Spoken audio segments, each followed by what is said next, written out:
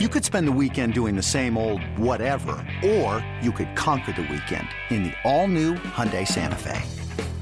Visit HyundaiUSA.com for more details. Hyundai, there's joy in every journey.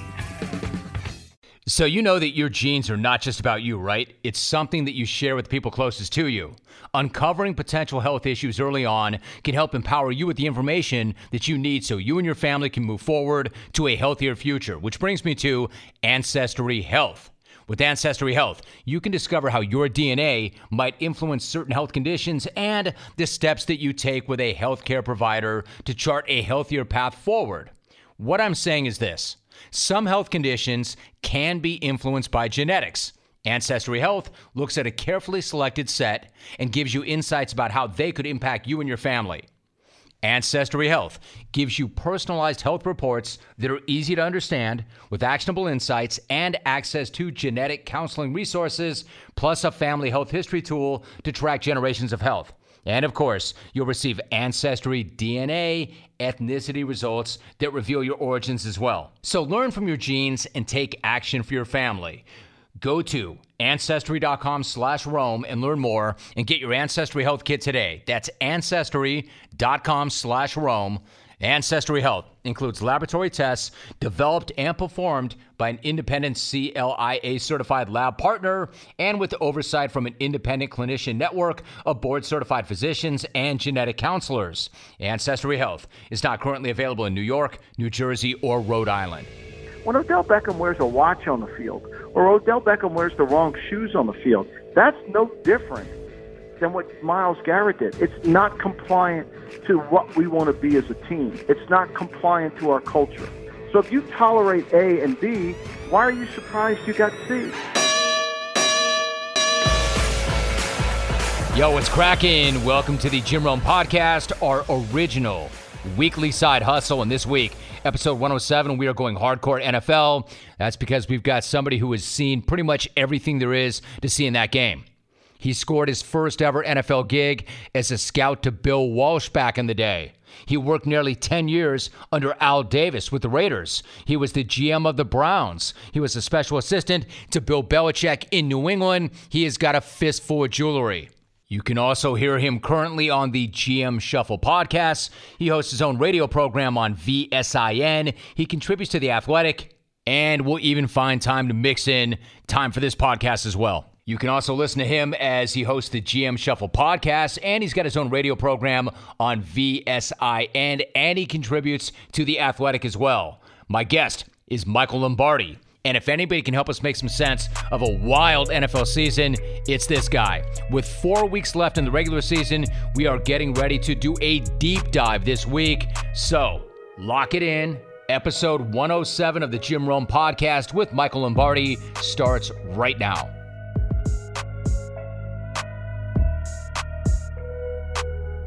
Michael, it is so good to spend some time with you, especially in the long form. Let me start you off with this. The coaching carousel is spinning already. Carolina fired Ron Rivera on Tuesday. Not a huge surprise, Michael. What is your reaction to that decision, and do you think they can do better than Rivera? You know, I think this. David Tepper, if you just talk to people on Wall Street and mention David Tepper's name, he's held in awe. He's the king of Wall Street, truly. Hedge fund, billionaire. Everybody knows him to be a very smart, analytical person. And everyone told me the day he bought the Panthers, he would take time to investigate, to understand before he reacted. And I think he did that. And what's surprising was he's changing his front office where he said he wants to keep Marty Herney as the general manager, but he wants to bring in a director of football operations and an executive vice president of football. So that leads me to believe he wants to change his entire organization. And when he steps into the search for an offensive coach, which is what he indicated he'd like to do, he's going to find to get the best coach is going to want to pick his own GM or own personnel guy. So, Michael, when you look at it right now, it's like, where would that leave them? If you were advising them or you were working within that structure, what kind of a head coach are you looking for? Are you looking for somebody who's got experience, or are you looking for that bright young mind who's on the way up? Knowing Tepper, and I don't know Tepper, but just reading about Tepper and understanding how he built his company and understanding how his mind works analytically in the hedge fund world, I would think he wants somebody really, really smart, somebody who could challenge him and would take his curiosity as an idea, not as a threat. And I think that, to me, would be somebody like in the Belichickian tree. To me, the name that comes right to mind is Josh McDaniels, because I think Tepper and McDaniels intellectually will get along. And because of that, Tepper also understands the need for culture, the need for being able to adapt an organization. Look, we can talk about the Cowboys and Jason Garrett and why does he not succeed. The reality of it is the culture within Dallas, predicated by the owner of the team, is challenging to succeed. I think Tepper understands culture first with the coach. That's what helps you win. All right, so Michael, I know how strongly you feel about culture, and since you mentioned culture with the Dallas Cowboys, like I'm on the outside and looking in, but I'm trying to figure out exactly what the Cowboys' culture is. I mean, does Jerry Jones even care about culture? No, look, I worked for Al Davis for 10 years, and Jerry learned a lot of the game from Al. And Al didn't care about culture because when Al was successful, we were a sport that was really playing checkers. The quarterback called plays, the Mike linebacker called the defenses. Now that we've entered into this arena of chess, it's more challenging for the coach to operate without a great culture. And I think Al never really understood that. The 10 years I worked for him, he really minimized the head coaching role. And I think Jerry does the same. I mean, I call Jason Garrett the clapper, and I kid about it, but I really like to know what he does on Sundays. Like, he just stands there and claps. Like, I'd never see him instruct a player. I never see him look at Polaroids or the game tracks. I never see him look at the video. All I see him do is yell, smile, and spit. All right, so if the guy literally is not doing anything other than clapping and yelling and spitting, exactly what does Jerry Jones see in him? Why has he kept him there as long as he has? Because he does what Jerry wants him to do, because he doesn't steal the thunder from Jerry. Jerry has a radio show. He has a TV show. For Jerry, it's bigger than just if the head coach is stealing his thunder, it's not that Jerry Jones, he's just not happy being the owner. He wants to be all of everything. And that becomes a problem. When we determine how we win is more important than just winning, it really is hard to win in the NFL. I was going to say, I wonder where is winning in his list of priorities, Michael, Jerry? Yeah, I don't know where it is. I don't know where. I mean, I know he wants to win. He spends money, but it's winning my way. It's not winning anyway. It's winning my way. It's like, people get in these boardrooms and, unless it's my idea, it's not a good idea. And there's some companies that have this rule that says the best idea wins. I think those are the teams that are the best teams. So what about Garrett then? I mean, if you had to guess, what does he need to do to keep his job going forward? He's got to win the Super Bowl. I mean, anything less than a Super Bowl win, maybe going to the Super Bowl, but other than that, Jerry's out propaganding him now, saying he's going to coach in the NFL. And, of course, the media is just taking this hook, line, and sinker, when in reality, all Jerry's trying to do is get him another job so he offsets the money he owes Jason Garrett. Because Garrett's got another contract. I think he has another year on a deal, one more year, because Jerry didn't extend him. And there's always offset language within contracts. So, look, I mean, he's already gone out and said he's probably going to coach somewhere else in the NFL next year. Where, I don't know. Like, my question to most people is simply this. When you hire Jason Garrett, what do you get? You don't get an offensive guru.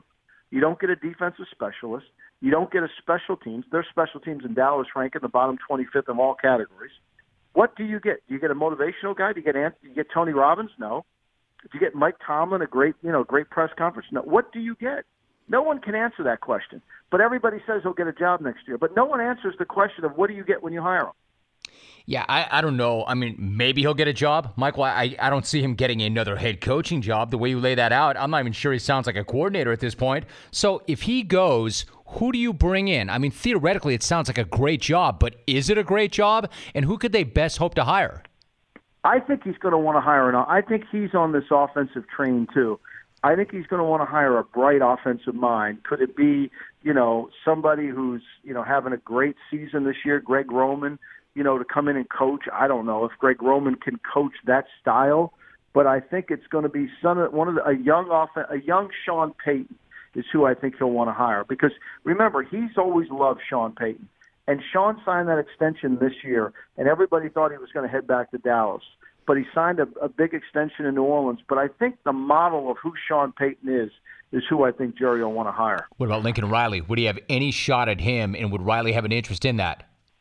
You know, Jim, I tell you, when you really watch Oklahoma, they're really a college offense. A lot of option, a lot of hash mark passing game, very, very, very little drop back pass. 99.9% all play action. I think Lincoln Riley's a wonderful coach, and he looks great, and he's got that Cliff Kingsbury good looks. But I'm not sure that if he comes in the NFL, can he handle the challenges that are going to come with a different style of offense that's really not a pro style. It's been quarterback friendly because it's been play action pass, because it's been a lot of trick plays ingrained into what he does into an offensive system. I think he's a really good coach at Oklahoma. I'm not sure he's the right guy for a pro job yet. You know, Michael, it's really interesting what you said about how he's kind of got this look, and he kind of has that Cliff Kingsbury look, and he's kind of a good-looking guy. Does stuff like that matter to owners?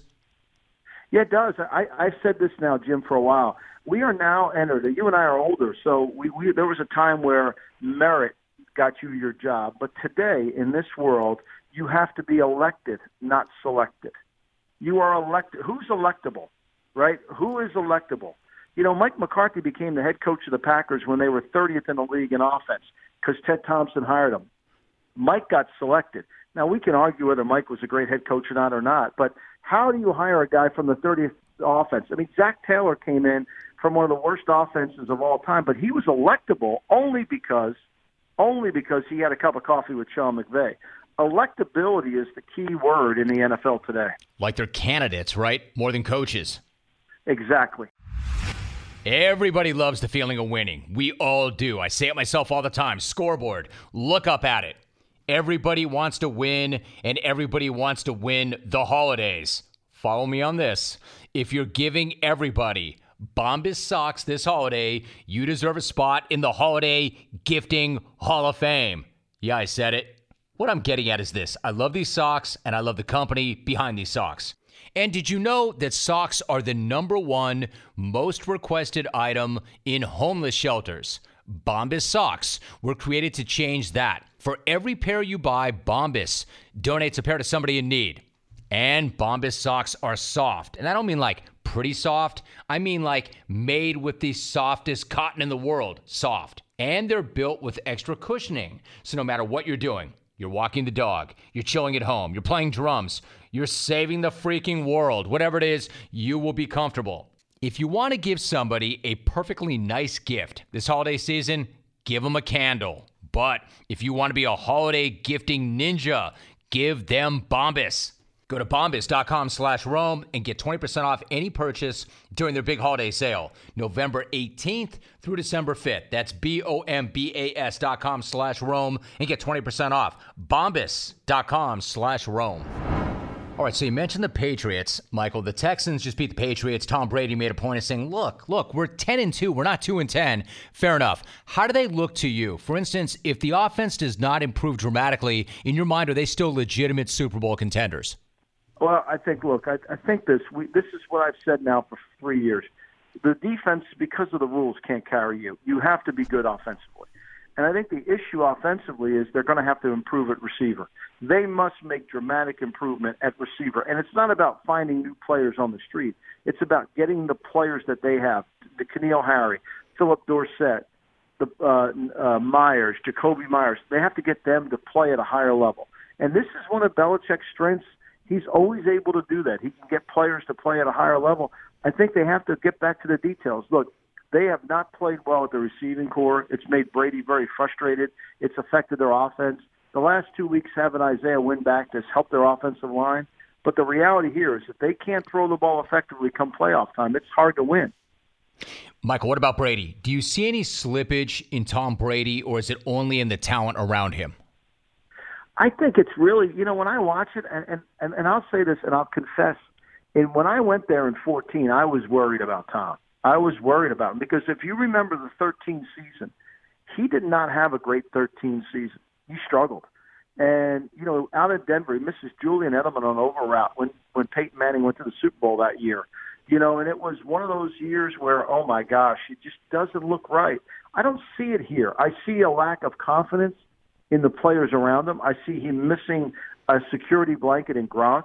I've said this, when they signed Antonio Brown, that was not a luxury. That was a necessity. And I think he misses that one extra inside receiver that he hasn't had on the football team this year. Maybe it'll be Mohamed Sanu as he learns what to do. Right now he doesn't know what to do. They got to get him up to speed. But I think that's really been the biggest thing. I've been remarked at how well he's looked throwing the football. There's no decline in his arm. It doesn't look Phillip Rivers-ish where you're saying, wow. Even Drew Brees, when he played outside in Tampa, his arm didn't look good. But the last 2 weeks in the Dome, it's looked great. All right, so given that Tom Brady is still playing pretty well and still throwing a good ball, and you know he's going to get you in and out of the right place. I mean, he's still Tom Brady. If you were a betting man, Michael, would you say that Tom Brady ends his career with the Patriots or no? I can't, Jim. I remember Joe Namath in a Ram uniform. Right. I'm that old, right? I remember Johnny Unitas in a Charger uniform. I remember Brett Favre in a Jet uniform. It just doesn't look right, does it? It doesn't look right. Look, I think this. Tom's been in one system his whole life, and and the system has evolved around who Tom is. I can't imagine him going somewhere, unless it were the Miami Dolphins, which is running the Patriot system, that could actually utilize what Tom's playbook is. That could be the only team. He's not going to sign in Chicago and then run that offense with Matt Nagy, who's never coached him. I'm using that as an example. I just don't see it. So in my mind, my answer is I think he plays at the Patriots. You know, it seems kind of weird, right? Like, I agree with you. I don't see him in another uniform. But the guys you mentioned, I mean, like Joe Namath, it was unfortunate not only to see him in a different uniform, but to see him struggle the way he did in a different uniform. Like Joe Montana, right? You never thought you'd see him in another uniform. But at least there were a couple of moments, right, Michael, where he played at a pretty high level. Maybe not what he was, but a pretty high level where he didn't embarrass himself with the Chiefs. It just looked weird in a different uniform. Yeah, I agree that. I would agree with that. And then Joe couldn't hold on. And then I think, Tom in one breath talks about comfortability, confidence, and trust. And it's hard to do that when you go to another organization. You know, what about the Cleveland Browns? Obviously, a organization that you're very familiar with, Michael. They've been one of the bigger disappointments this year. I got to admit, I hit that bandwagon hard. I love them. I love what they did in the offseason. I understood the questions, but things have not gone well. Is there any chance that Freddie Kitchens is one and done there? You know, it's interesting. Jimmy Haslam refuses. He used to ask me, Jim, all the time, what makes a good owner? And I would tell him, and he'd write it down. And then, of course, he never listened to one thing I'd say. I'm not sure. I think he doesn't want to make a change. I don't think he likes this reputation that he's quick to react. But my sense of it is they're structurally all wrong. I mean, they're not. It's John Dorsey's bringing in so many guys that really are not what I would say high character people, and they're a team of characters, not a team of character. And I think that affects them. And I think they have deeper concerns through all this. Is their quarterback doesn't throw the ball down the field very well. I mean, 2 weeks ago he did against the win in Buffalo. But the reality of it is he has struggled to make throws down the field. Last week, Odell Beckham averaged under 10 yards a catch. They've had too many games where he's not thrown the ball down the field. He can't see from the pocket. He struggles to make throws down the field. Now, I know he's got 75 commercials, and everybody thinks he's the greatest quarterback in the world. But when you break him down on Sundays and after the game, whether it's the QBR rating or just in general, he's not a top 10 player. You mentioned character, Michael. Back when you were evaluating talent and getting ready for the draft, how would you offset character versus talent? How important was character to you when you were selecting players?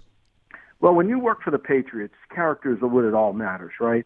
So the character is essential. You can't and character is defined by it really in terms of mental toughness. And think about the Cleveland Browns this year.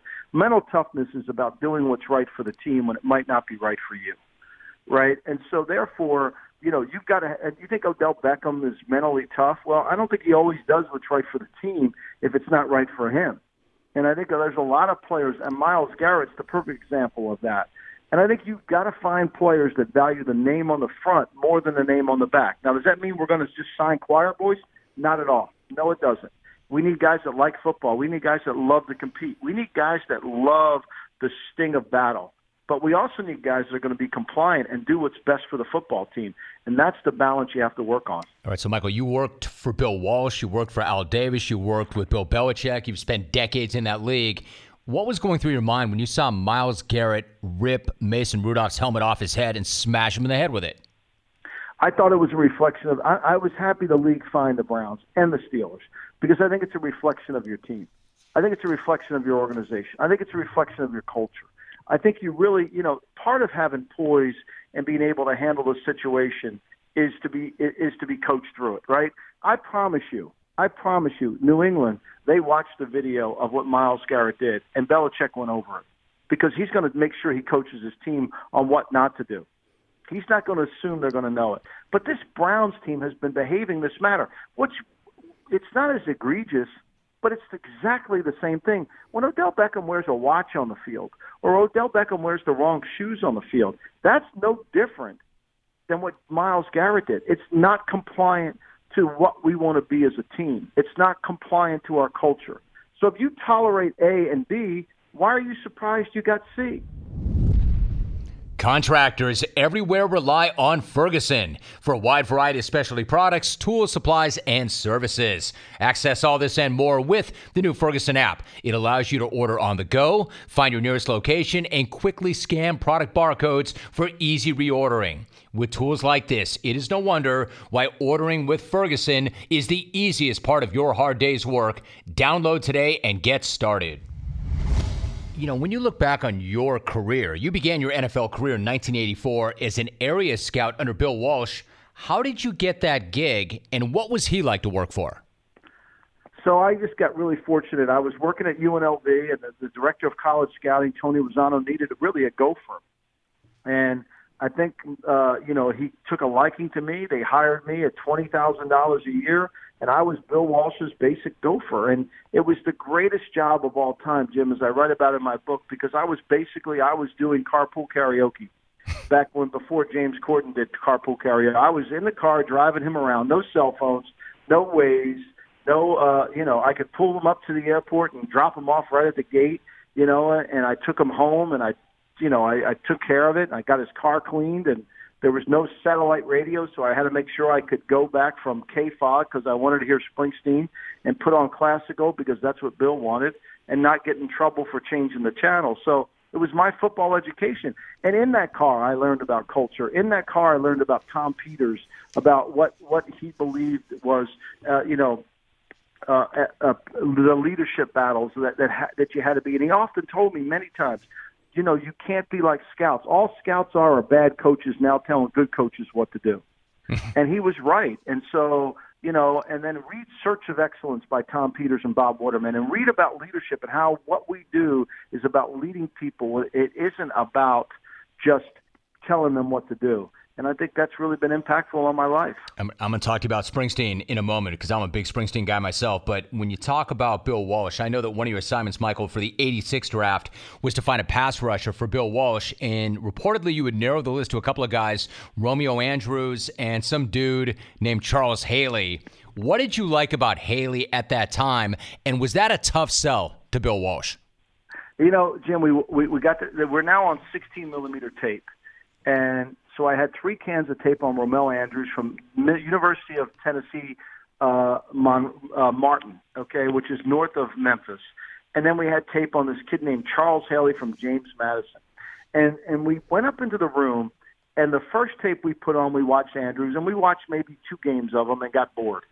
And then we put on Haley. And Haley, I can still see it as I can see my grandsons. Bill was sitting at this small office at 711 Nevada Street, and he's running the projector, and on the second play, Tracy Ham from Georgia Southern runs the option away from Haley, who's playing outside linebacker. Haley comes down the line screaming as fast as he can. He starts to tackle Tracy Ham. Ham pitches the ball to the tailback on the triple option. Haley leaves Ham, tackles the back from the triple option for a 4-yard loss. Walsh literally, Jim, shuts off the projector and says, "Men, do we need to see anything else?" Wow. And that was it. Wow. I love Charles Haley. I used to love Michael talking to him. That's a bit of a different cat now. Like, what's your favorite story from your time with Haley that you can tell besides that one? I was so young and he was so young when I was there. I left in 87 before he became the man. But, what he was able to do, what Bill was so good at was when he first came to training camp that summer, Bill made it very clear to Bill McPherson, to George Seifert, to Ray Rhodes, look, we're not teaching him the playbook, fellas. We're not going to teach him. We're going to teach him how to rush. That's all we care what he can do. I don't care what he does on 1st and 10 runs. I want him to impact the game. See, Haley to me is symbolic of what the West Coast offense truly is. People think the West Coast offense is smash 7 curl or 20 bingo cross. It's not. The West Coast offense is we are going to establish the lead early in the game, and we are going to have pass rushers that can rush the passer late in the game to create turnovers. And Haley was symbolic of what the West Coast offense represents. All right, now, Michael, you drafted another guy that I loved, Eric Turner, with the second overall pick in the 91 draft when you were with Cleveland, and that was the highest selection ever for a DB in football's modern era. He was fierce. I loved him as a player. He died tragically at just 31 from stomach cancer. What was he like as a player and a person? He was the biggest guy. I mean, he was physically gifted in terms of size and speed, and his range was remarkable. And he was a tremendous kid with a great smile. And he made our defense. I mean, remember, we've got Belichick coaching defense. We've got Nick Saban on the 94 Cleveland Brown defense. Both Saban was the coordinator, Belichick was the head coach. We gave up 204 points that year in the NFL, 16 games. Beat Dallas when Dallas was in their heyday in Dallas. We just couldn't beat Pittsburgh. And Eric Turner and Stephon Moore, the two safeties of the team, because Belichick believed when he handed me a piece of paper the day he walked into the Browns facility, he wanted to be a big physical football team to control the middle of the field, and that was Eric Turner. He was big, physical, and he controlled the middle of the field. The longest run that year against us in 1994 was 24 yards because we had Eric Turner. I was talking to Bill Romanowski, Michael, not long ago on this podcast, and we talked about Ronnie Lott. And even as a member of the media, I've had a couple of encounters with Ronnie Lott. I'm fascinated by Ronnie Lott as well. What was he like with the Niners coming up and the kind of impact he had on everybody in the organization? He was truly the blood and guts of the team. I mean, think about this, Jim. When we played the Rams, the Los Angeles Rams, with Jim Everett quarterback and with Eric Dickerson at running back, we moved Ronnie Lott from corner to safety in a week because we wanted Ronnie to beat up on Eric Dickerson when he ran the ball inside. He had such an appeal. We drafted Tim McKyer in the 3rd round. Tim McKyer wouldn't tackle anyone, me included. And Ray Rhodes says to me, that won't matter. Ronnie will get him to tackle. Ronnie will make him tackle. That's Ronnie. Ronnie was the most competitive. To me, if I'm drafting my all-time team, Ronnie Lott's in my top. He's the first player I'm taking that's not a quarterback. I can't help but laugh. I was going to say, that's incredible praise from you. I'm laughing at Tim McKyer, man. What a hoot Tim McKyer was. So what did you make of McKyer and his act and his skill set? And could he back up some of the things that he used to say back in the day? He was really talented, and he could back up some of it, but Ronnie made him a better player because he was scared to death of Ronnie. And he wasn't coming, as Ray Rhodes told me back in 1986, he said, McKyer ain't coming back in the huddle and facing Ronnie if he don't tackle. Ronnie will kill him. That is good stuff. That's what Ronnie was. Ronnie was the most dominant force on and off the field. And give Bill Walsh a ton of credit. The reason Ronnie was so well prepared and the reason Ronnie was so good at what he did is because we signed Hacksaw Reynolds in '84, who was basically done. But Hacksaw was a team player. He loved playing football. He cherished the game. He would get dressed at 7 in the morning in full uniform. And he would show up on Mondays through Friday, and he had a box of pencils, and he showed all those young players how to adequately prepare for the game. And Ronnie learned from him. Ronnie understood what it took to play from him. And Ronnie's physical dominance on that field was just truly remarkable. It was remarkable. You could feel him today. I don't know if he could have the same impact because of the rules and how they call the game. Michael, did you give Jim Harbaugh his first coaching job in Oakland? How did that go? You know, what happened was I gave John Harbaugh his first coaching job at the Philadelphia Eagles. We were trying to hire a special teams coach in Philadelphia when I was there. And it came down to 2 names, Rich Bisaccia, who was at Clemson, and John Harbaugh was in Indiana. We picked Bisaccia originally, but he had 4 kids. He was living in Clemson, and the job wouldn't pay him enough to move. So we went to John Harbaugh. We hired him. John Harbaugh then becomes the coach at Philadelphia, and he calls me on the phone and says, my brother Jim, who I didn't know, is looking for a job. At the same time, Al Davis said, Michael, we need to find an ex-player who we can groom as a quarterback coach. Well, 1 + 1 = 2, and as Springsteen always says, 1 + 1 = 3. We ended up having the best coach, and he came in, and I could tell you stories upon stories, and my favorite one is he's so competitive like Ronnie Lott. He's so dynamic, and he wants to do well, and he's inquisitive about everything, that one night he would stay late in the office and his nose hit the M key on the keyboard. And when he woke up, he had 4,000 pages of M's. Yeah, that is funny. So Michigan's obviously better now than when he arrived, but not necessarily what they should be, right, or could be. What do you make of the job he's done at Michigan? I think Jim is done a good job. I think Jim would be the first to tell you, they got to close the gap on Ohio State. I mean, he knows he's there. He's wearing those khaki pants to beat Ohio State. He's Bo, and he knows Bo needs to beat Ohio State. I think he just needs to do it. I'm not sure they're as talented as they need to beat Ohio State because, look, let's face it. If it wasn't for the NC2A transfer portal and allowing Justin Fields to go from one school to the other without sitting out, I mean, we wouldn't be talking about Ohio State to this level that we are. But we are, and they're really good. And I think Jim needs to get someone like a Justin Fields on his team because, as Al Davis used to say, put that young man on my team will be better. So really quickly about Harbaugh, is he a better college coach or a better pro coach? What's a better fit for him? I think the college game's better because, look, he wants to be able to – one thing about when you're a college coach, you run everything. You control it all.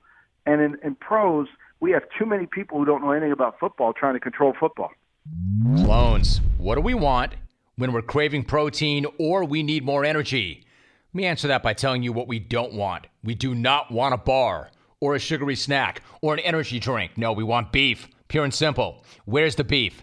It's in a package of Old Trapper beef jerky. Old Trapper is not your old man's jerky. Shriveled, dry, tasteless. Old Trapper beef jerky is made from lean strips of steak and quality spices that are smoked over a real wood fire. So it's tender and it's tasty. It's not tough. What makes it so good? The company behind it. Old Trapper is a 50-year-old family business known for its relentless commitment to quality. They take smoked beef very seriously. You can taste it in every single bite. Old Trapper is packed with protein, and it comes in 4 amazing flavors to satisfy all your cravings. Quality smoked meat at its finest that goes with you wherever you go, to the game, to the gym, to the beach. So look for Old Trapper in the Clearview bag. You can see the quality you're buying. If you don't see it, ask for it by name because no other jerky compares. Old Trapper, what's your beef? So, Michael, you're a Jersey guy, obviously. You're a big Bruce Springsteen guy. When was the first time you saw Bruce live? When and where was that? It was in Philadelphia in 1975 at the Tower Theater. And it was after Born to Run, and he was not quite big enough to get into the Spectrum. And he was there, and my cousin knew about him. So we went, and I heard this guy singing about Highway 9, which is right out front of my house, and Chase Your Dreams, and about the Boardwalk Town, and that was the first time. And now I've seen him in over 100 times, and I've seen him in Europe, which is my greatest thrill of all, Jim. I actually wanted to see I have 2 thrills in life I want to do. I want to be in Vienna and hear Billy Joel play Vienna Waits for Me, and I wanted to sing Springsteen songs with other Italians, and I did that in Florence. All right, so Florence, so Florence or Venice. You're either one or the other. Which one do you like better? I like Florence better. Me too. I do. I love Florence. I love being in Tuscany. I love the whole wine thing, and I love steak Florentine. So I'm going to go Florence. How about Capri? Well, it's interesting. That's the town that I live in, called Ocean City, New Jersey. All of the people from Italy that live in this town came from Capri. It's an amazing place. One of my favorite places ever. So, Michael, quickly about Springsteen. For those who don't understand, 75 is when Born to Run dropped, and that was the time, if you know anything about Bruce, you know that he made the cover of Newsweek and Time magazine in the same week. Can you explain, do you remember what it was like in this country when that album dropped and how significant and symbolic that record was? And we had no ability to hear it unless we bought it. And we had no ability to hear the songs on the radio because some of them were too darn long. And it just the absence of instant gratification made it even more. You wanted more of it, and the impact at his words. Look, music inspires all of us. Today's music inspires a generation. He inspired me. I thanked him in my book because if it wasn't for his words, I would have never chased my dreams. I would have never crossed Highway 9. I would have never closed the screen door. Is that true? Did he have that kind of an impact on your life? There's no doubt. Because when I saw a kid from the same neighborhood that I grew up in a beach town, that was good for 3 months and wasn't good after that he was able to achieve something, I knew there was hope for me outside this world. So is that your favorite album, or like Darkness? Where would you rank that compared to Born to Run? The Darkness is by far my favorite album. Oh, it is? I love Something in the Night, and I love Racing in the Street. And the fascinating thing about Springsteen songs is they all take on different meaning. We think Racing in the Street's a song about, racing your car in the street, and it's really a song about forgiveness. And as you get later in life, that forgiveness becomes more important to you.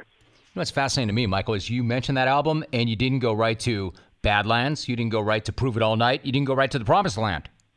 No, I like to stay off the beaten track. I think the appeal, I think one of his greatest songs is the song he wrote about his mother, and he did it in a Broadway play, and he talks about how his mother didn't allow him to get caught up in his dad's world. I think there's some powerful lyrics.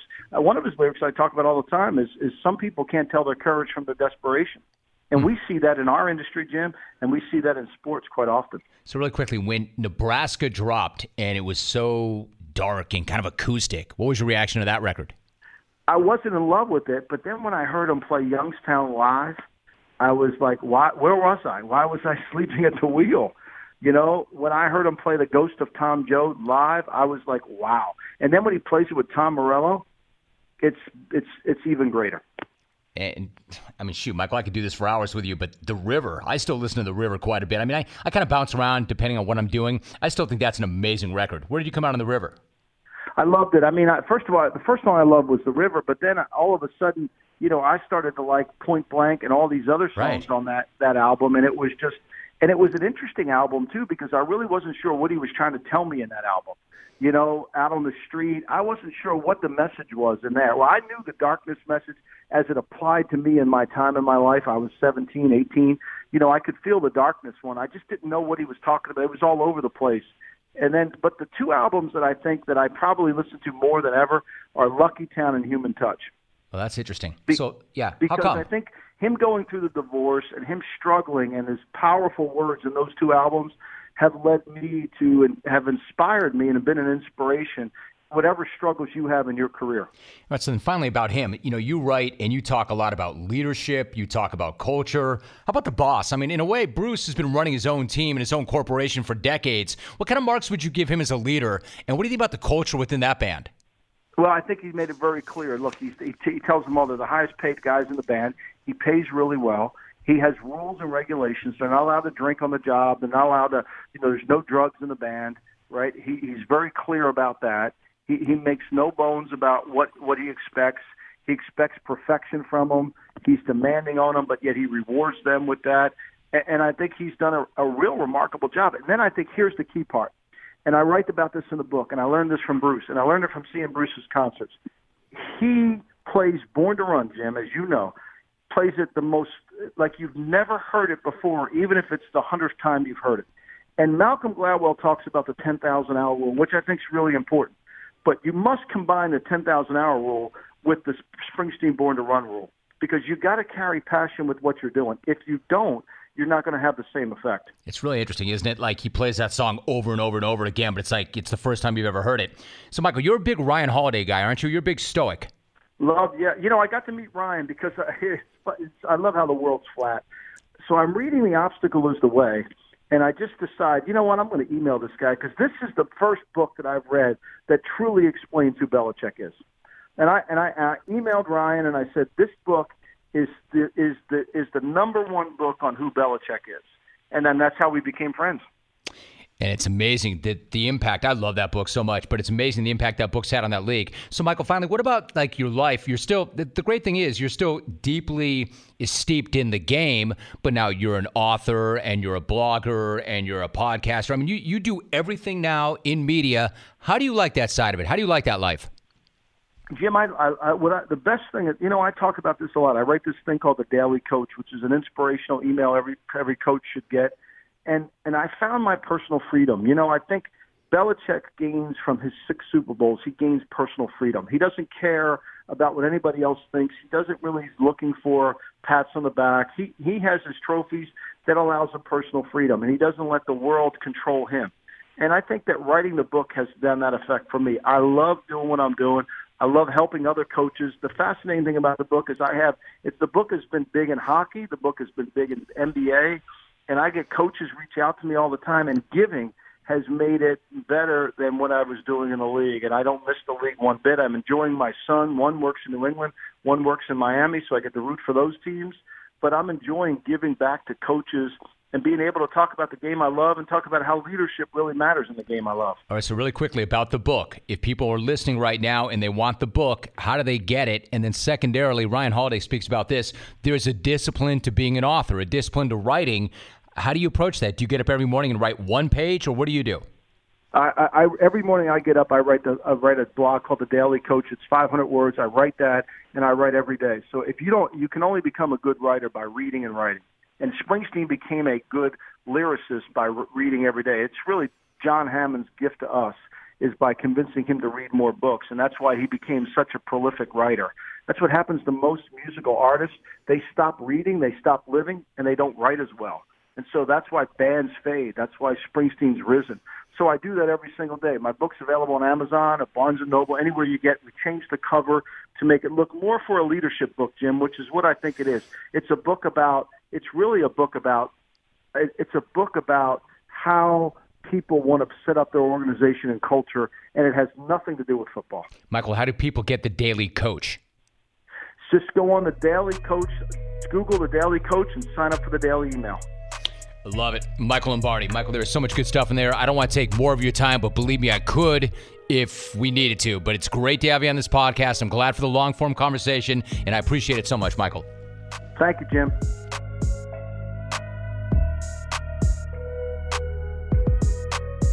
Today's episode of the Jim Rome Podcast is brought to you by CBS Sports HQ, the brand new streaming sports news network. It is live 24/7, and you know what? It costs you nothing. That's right. Sports coverage that's always on and always free. Always.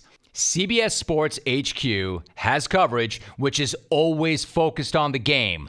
Tons of highlights, breaking news as it happens, fantasy advice, and something we all care deeply about, gambling picks, analysis, information to get us the extra edge.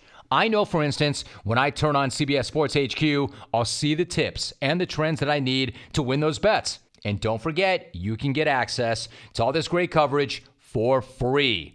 I don't mean free for a week or a month, or if you have some special cable package. I mean totally and completely free for everybody. You don't even need a login. Simply download the CBS Sports app on your phone, Apple TV, Roku, Fire TV, or any other connected device at any time and watch CBS Sports HQ. No fake debates, just sports for real sports fans at the great price of nothing. Completely free. You don't even have to log in or sign up for anything at all. Just download the CBS Sports app and watch CBS Sports HQ today. What a great conversation with Michael Lombardi, and especially right in the middle of the very best part of the NFL season. So thanks to him for coming on the pod and dishing out that insight. And how good was he on The Boss?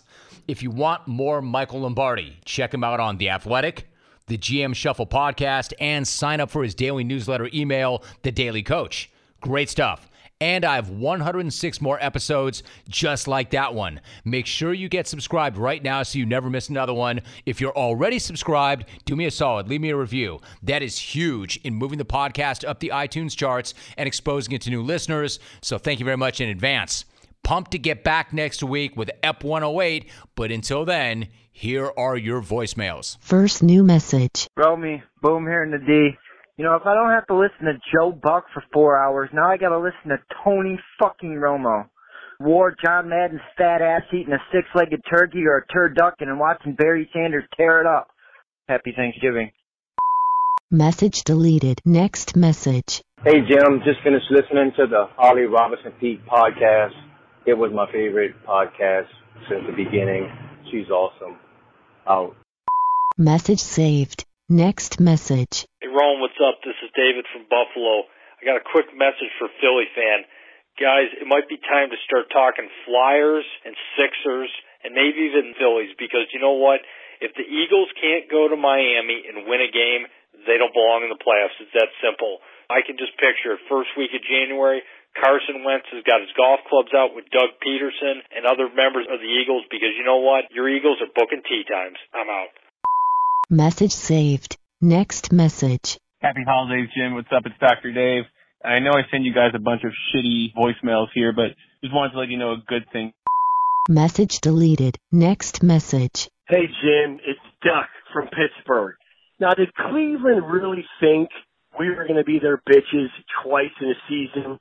Hey, Browns fans, tell me how my...